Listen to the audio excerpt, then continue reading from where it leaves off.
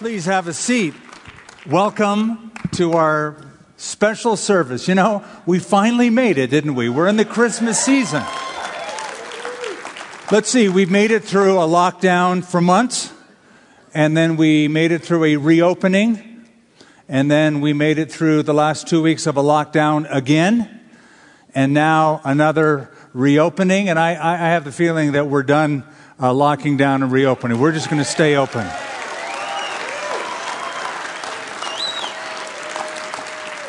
Tonight is a special night. I even brought my special shoes to celebrate a part of it. We're gonna have a little time considering something and some truths from the Word of God and about a custom that we are used to practicing this time of the year. Then we're going to take the Lord's Supper together, as is fitting to enter into this season, this Advent season. Then afterwards, we're going to go and light a Christmas tree outside, complete with coffee for adults, and not only coffee, but hot chocolate for kids. And we have cranberry apple cider, I believe, as well, with fire pits outside. And what a beautiful day to celebrate this, because this morning, y'all have snow at your house? So exciting. So I remember something Jay Leno said. Jay Leno, of course, was the host of The Tonight Show for years. He said the Christmas tree was, for him, the perfect houseplant because it was already dead. All of us grew up with Christmas trees, right? Some form of them, or seeing them at least in the neighborhood. When I was a kid, we began with real Christmas trees. My dad thought that was important, that we go out and get our own Christmas tree. This is my very earliest memory. And then we went from that to fake Christmas trees, flocked Christmas trees, real, but, painted, flocked and stuff, and all the flock got all over the carpet and all over the house, and it was a mess.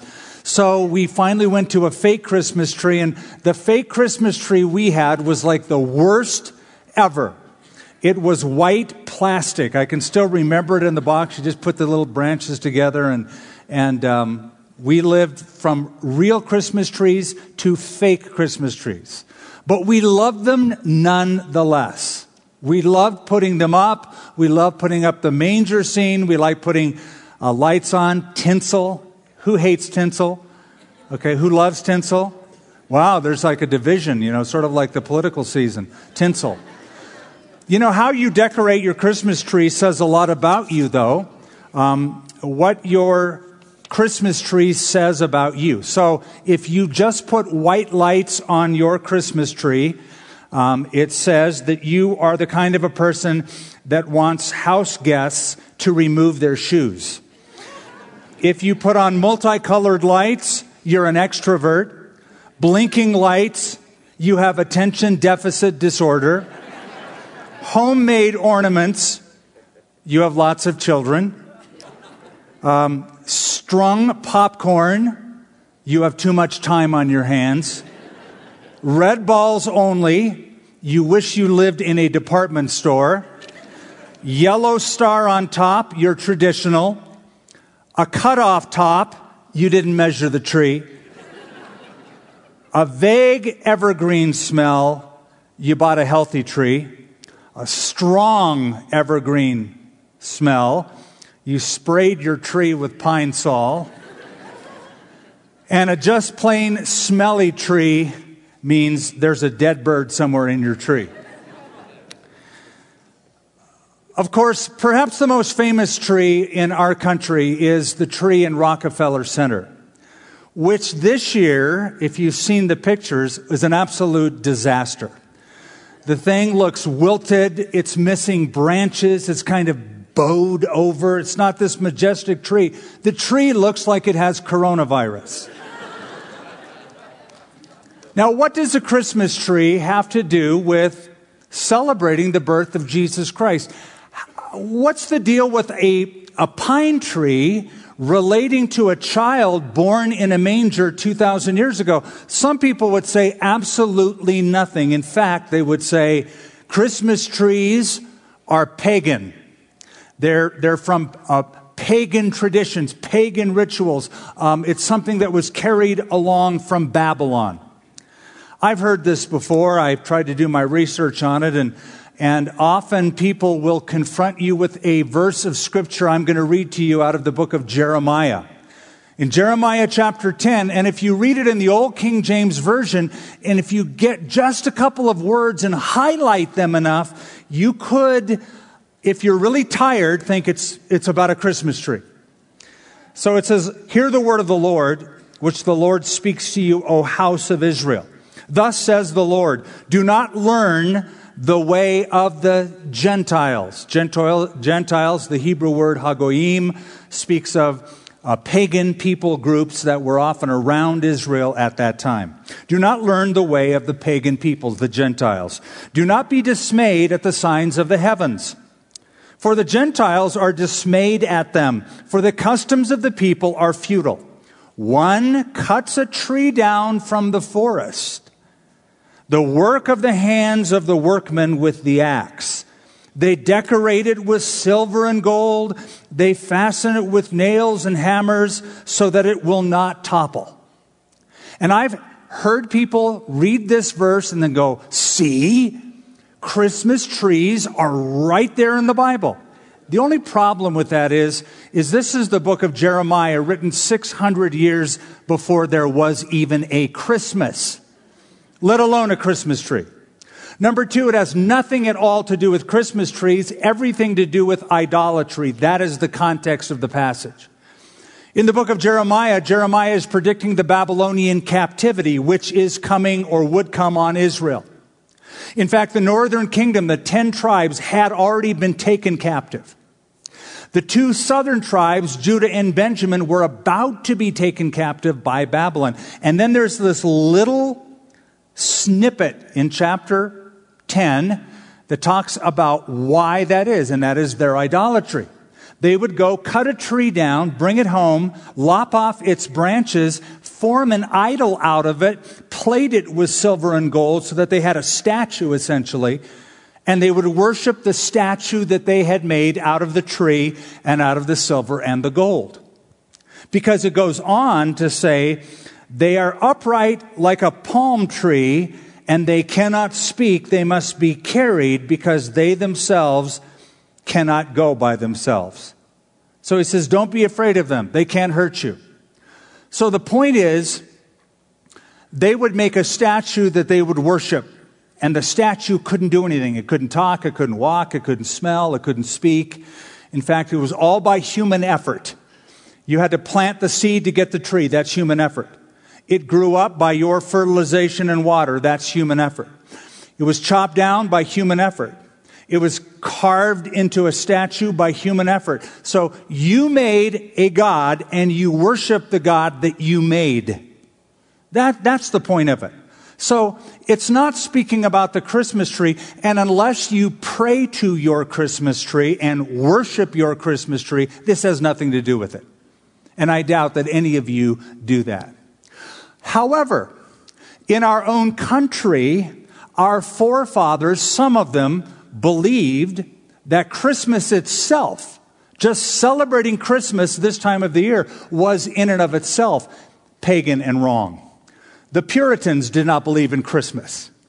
The Puritans believed that it had pagan roots, therefore Christmas should not be celebrated. And in 17th century America, back in the early American 13 colonies, did you know that Christmas was outlawed? It was against the law to celebrate Christmas. So stores would not close. They would remain open. Shops were to remain open. Anybody violating that would be fined.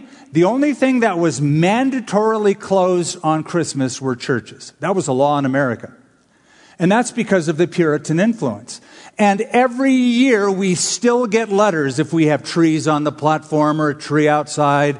Don't you know about Jeremiah 10? Don't you know about the pagan origin of Christmas trees, etc.? Now, granted, there are traditions that come with Christmas that are pure fantasy, like flying reindeer. or a very obese man miraculously fitting through a very narrow chimney.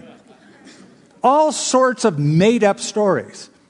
But the idea of the Christmas tree may not be as wrong or far off base from something good and wholesome as you might think. So I want to ask and answer a few questions. Number one, where did the Christmas tree originate? It wasn't Babylon. It wasn't Macy's. It was probably the Protestant Reformation. Now, if I took you back to the Middle Ages between the 5th century A.D. and the 16th century A.D., the Middle Ages, there was something that in Germany and in that part of Europe, people every year did. And they would go into the forest, cut a tree down, bring it inside, and put apples and wafers on it. It was called a paradise tree. It was celebrated December 24th, which was believed at that time to be the feast of Adam and Eve.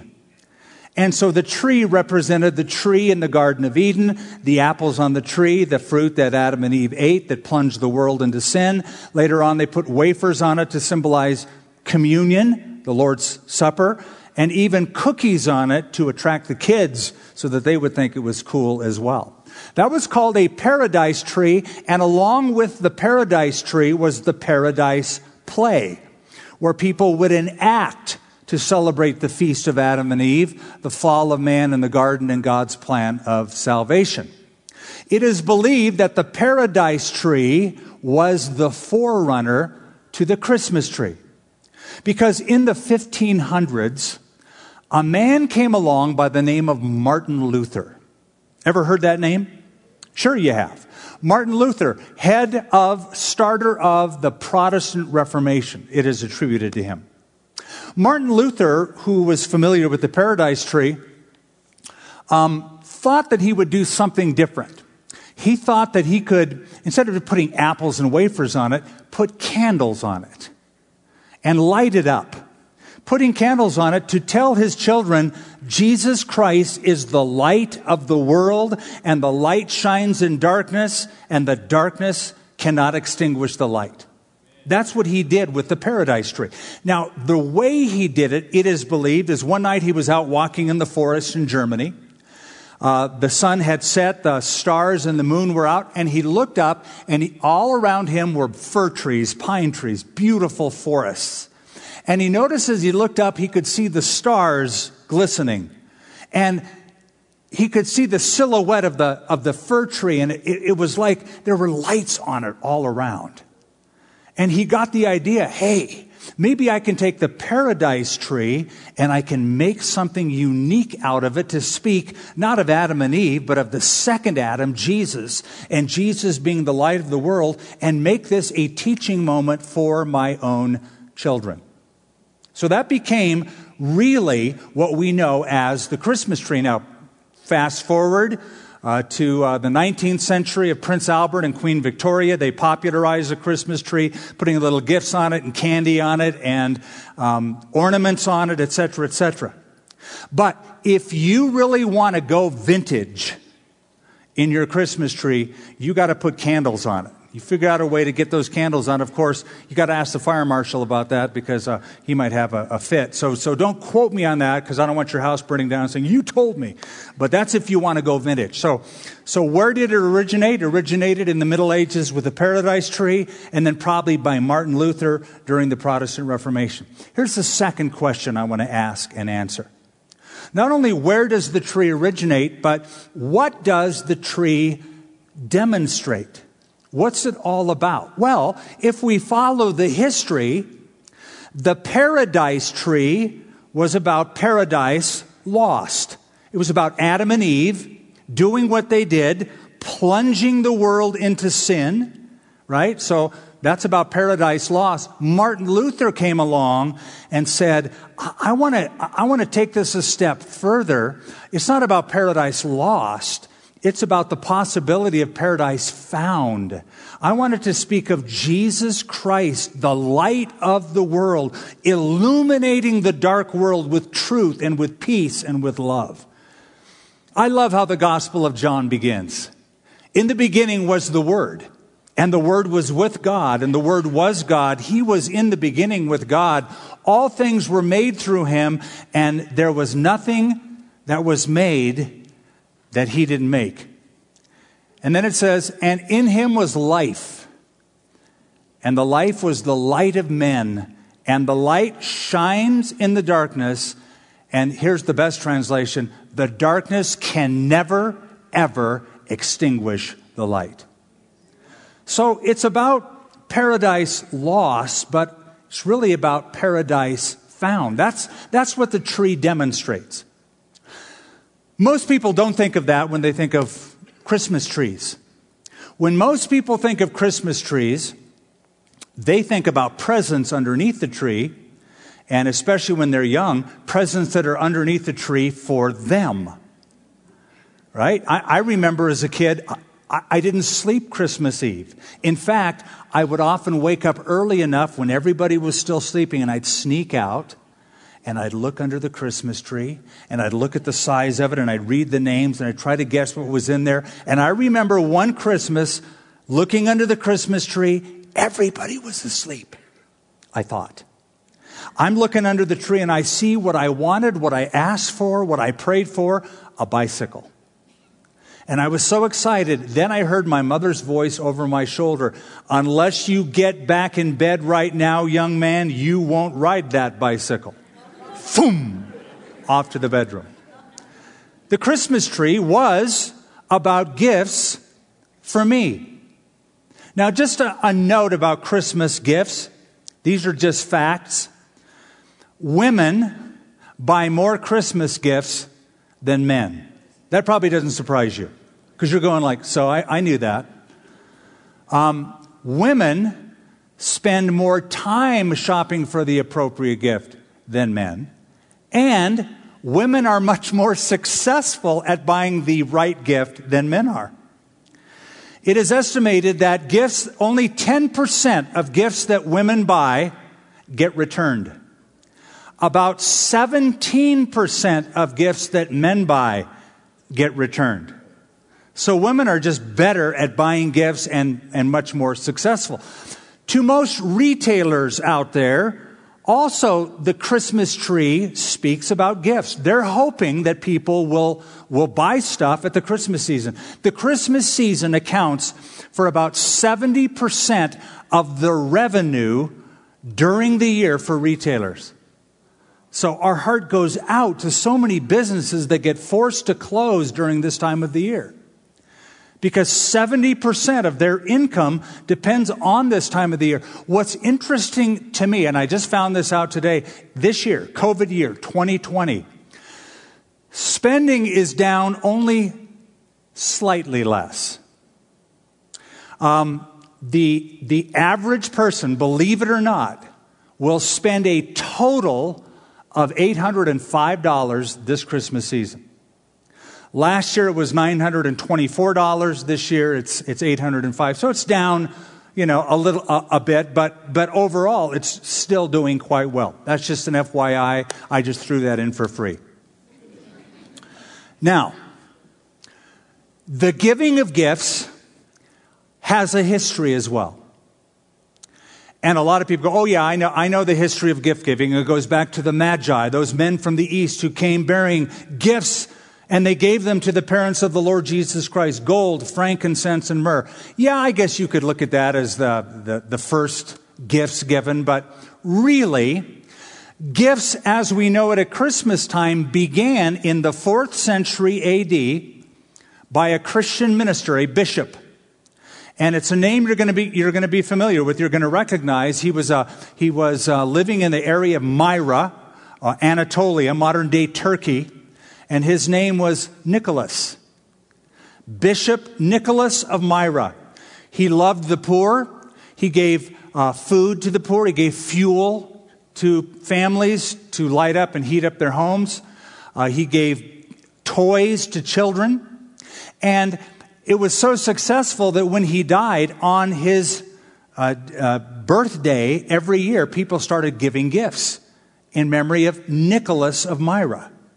So the idea of Saint Nick came from an actual historical person who had compassion, who loved Jesus, and gave gifts to people, and gift giving was taken from that. As time went on, different cultures played with that, dressed it up a little bit, literally. The idea of Santa Claus in the red and the white actually comes from the bishop's mitre, the hat that he wore, and the cape that he wore. And the Dutch referred to St. Nicholas as Sint Nicolaas. Sint Nicolaas, and a contraction. They contracted the word to Sinterklaas, or Santa Claus. But all of it refers to Nicholas of Myra, really the progenitor of gift giving at this time of the year. So let me ask a third question as we bring this to a close, because this is really the heart of it. Not only where does it originate, and not only what does it demonstrate, but how should believers celebrate? How should we as God's people celebrate? And here's the answer. By letting the Christmas tree point to another tree. By letting the Christmas tree point to the Calvary tree. And I don't mean the tree out in the courtyard of Calvary of Albuquerque. I mean the cross of Jesus Christ. Let the Christmas tree point to the Calvary tree, the cross of Jesus Christ. A couple of years ago, we went driving down a street near us, and I took my grandkids with me, Seth and Katie. They piled them in the back, and we drove down and we looked at the lights, and there was one property that lights up several trees on the property. They're magnificent, they're dazzling, but in the middle of the lit trees is a giant cross, all lit up. The owner of the property wants to know, yep, these trees may be cool, all decorated, all with their different colors, blinking, massive, etc., but the center of your attention ought to be, the focus of your attention ought to be the cross of Jesus Christ. Now, that's how God sees Christmas. All the other trees at Christmas point to the tree of Calvary. Because the Christmas tree is the tree of lights. The cross is the tree of life. In him was the light, the life and the light of men, the Bible says. So, God's Christmas tree isn't a fir tree with lots of branches. God's Christmas tree only has two branches. One on the left and one on the right. Where Jesus hung on that rough wooden tree. Hands outstretched as if to say, I love you this much. I want to embrace the entire world with my love. For God so loved the world that he gave his son. That is God's Christmas tree. Doesn't have many branches, just has two branches. It's not filled with many colors. It has predominantly a single color. Red. From the blood that was shed for you and I. This tree isn't flocked with snow, but if you believe in the one who gave his life for you, your sins will be washed whiter than snow, the Bible tells us. So the best Christmas present is not under the tree. The best Christmas present was hung on the tree. For Paul said in 2 Corinthians, thanks be to God for his indescribable gift. That's the Lord Jesus Christ. Hung on a tree. And by the way, the Bible sometimes uses that in reference to the cross. For instance, 1 Peter chapter 2, who himself bore our sins in his own body on the tree. So let me suggest to you that you could take all of world history and make it about three trees. You could sum up all of world history by three trees. First of all, there was the tree of the knowledge of good and evil. Remember, God said to Adam and Eve, don't touch that one. You can freely eat any of the trees of the garden. Don't touch that one. But they disobeyed God. They were banished from the Garden of Eden so that they wouldn't take of the tree of life, which was also in the garden. because God didn't want them in their fallen, sinful condition to live forever in that condition. So they were banished from the garden. The world, as I mentioned, was plunged into sin because of what they did. But then there was the tree of life in the garden, and the tree of life shows up in the book of Revelation in heaven. In a garden-like environment in the New Jerusalem is the tree of life for the healing of the nations. So the tree of the knowledge of good and evil, the tree of life, and right in between those two trees is God's Christmas tree, the cross. The cross of Jesus Christ. So every time you see a Christmas tree, for that matter, every time you see a manger, let it remind you of God's plan to get you to the tree of life. And the way He got you from the tree of the knowledge of good and evil to the tree of life is by that tree in the middle, the cross of Jesus Christ. Romans chapter 5, God demonstrated His own love for us, and while that we were still sinners, Christ died for us. So, Santa Claus, well, not the fat guy who goes down the chimney, but Saint Nicholas, Sinterklaas, Nicholas of Myra, a real dude who loved Jesus and with the love of Jesus gave to people. A Christmas tree, not quite what it's become in the commercial sense, but a paradise tree that somebody thought, I can do better than a paradise tree. Let it speak of Jesus. And let the tree point to Him. Every year, kids write letters to Santa. And one little boy by the name of Albert was just really honest one year and wrote this letter. Dear Santa, the gift you gave me last year wasn't very good. And the gift you gave me the year before wasn't very good. Santa, this is your last chance.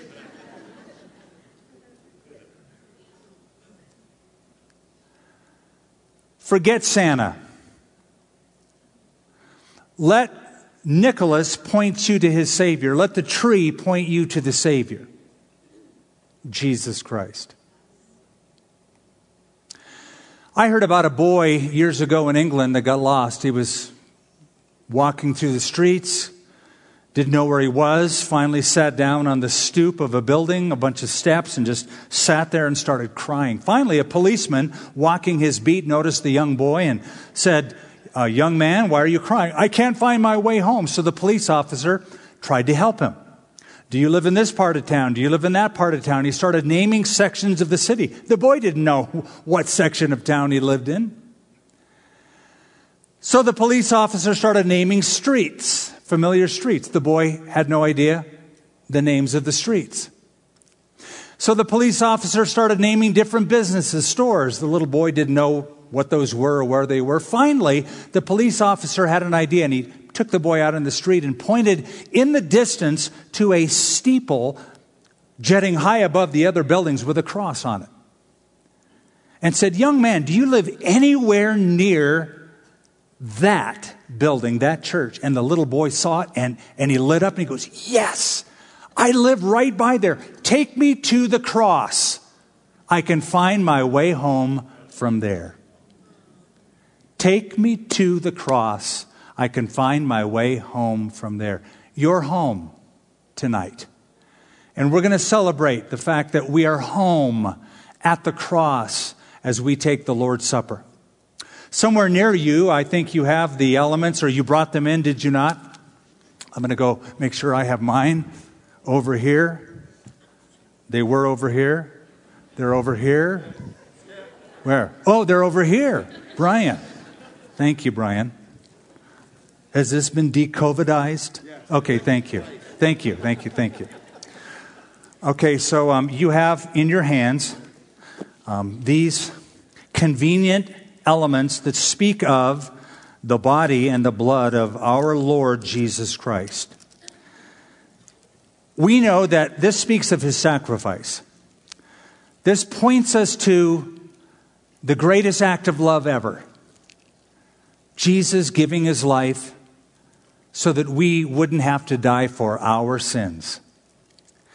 So, no matter what happens to you in the future, Whenever you die, by traffic accident, by heart disease, by tornado, by COVID, by whatever it might be, you will not really perish, but you will have everlasting life.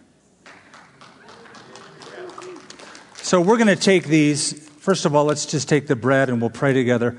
Lord, we know the Lord Jesus, on the night that he was betrayed, took Passover elements, took the bread, the unleavened bread, that large cracker-like substance. He broke it. And he said, "This is my body broken for you." He was announcing to his followers, those he loved, that he would soon be dying for them, that his own physical body would be broken, that his flesh would be penetrated by spikes and crowns of thorns, and he would suffer. And so he emblematically took the bread and said, "You should take this and do it often, and when you do, remember me, remember my love, remember my sacrifice." So in obedience to our Lord Jesus Christ, we have gathered, because the Bible tells us to gather together, to meet together, and doing it more as we see the day of the Lord approaching. So in obedience to you, we gather together and we take this bread and we say, "Thank you, Lord, for going to the tree, for going to the cross, for willingly, freely, voluntarily giving up your life, Lord Jesus." So every time we see a Christmas tree, it points us to the Calvary tree. Whenever we see a tree with lights, it points us really to the tree of life, the cross, where your body was broken, where we might enter into relationship with you. So we take this element in remembrance of you, in Jesus' name. Let's take the bread together.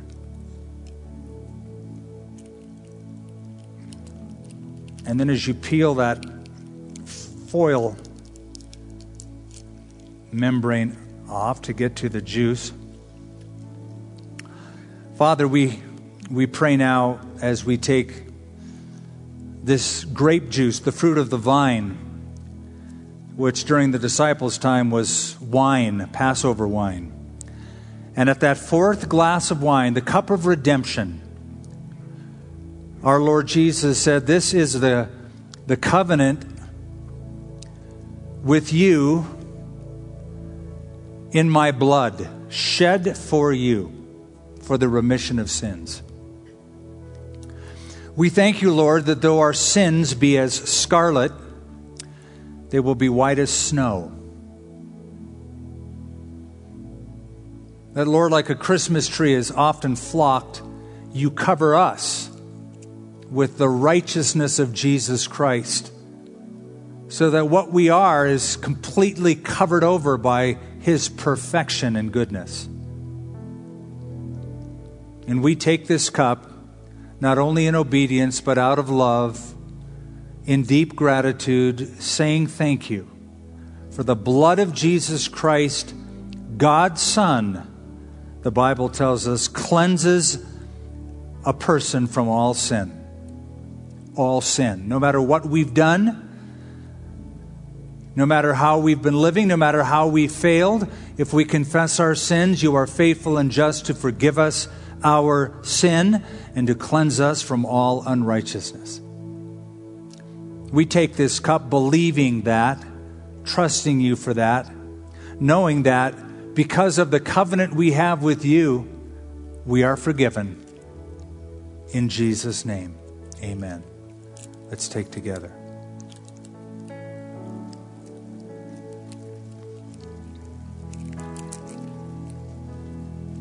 Lord, we love you. We do pray, Father, for those in our community, in our city, those who are vulnerable, Lord, those who are compromised physically, and we pray you'd guard them, you'd keep them. We pray you'd heal them. We also pray, Lord, that you would heal broken hearts and depression that this year has brought on. Bring hope to the hopeless. Use us to share with them not only your hope, but your joy, your peace, to reflect Jesus to them. Thank you, Lord, that we could gather. And as we enjoy each other's company safely and fellowship safely, we pray that you would renew our spirits, reinvigorate us. Thank you, Lord, for the church of Jesus Christ. What Paul said is the pillar and the ground of all the truth. Thank you that the Lord Jesus said he would build his church, and the gates of hell would not prevail against it. And so, Lord, as we read your word, we understand that church is essential, absolutely essential. May we be your hands, your feet, and show your love, your heart to fellow believers in the world around us. In Jesus' name, amen. Let's all stand. I'm going to dismiss you. If you have children, please get your kids so you don't leave them over there and the teachers wonder if you didn't skip out on them. And then let's all go out into the courtyard where we're going to have coffee, hot chocolate, cider, and we're going to enjoy some music provided for you by an a cappella band. And then we're going to have the tree lighting together. God bless you. Let's meet out there in just a few minutes. We hope you enjoyed this special service from Calvary Church. We'd love to know how this message impacted you. Email us at mystory@calvarynm.church. And just a reminder, you can support this ministry with a financial gift at calvarynm.church/give. Thank you for joining us for this teaching from Calvary Church.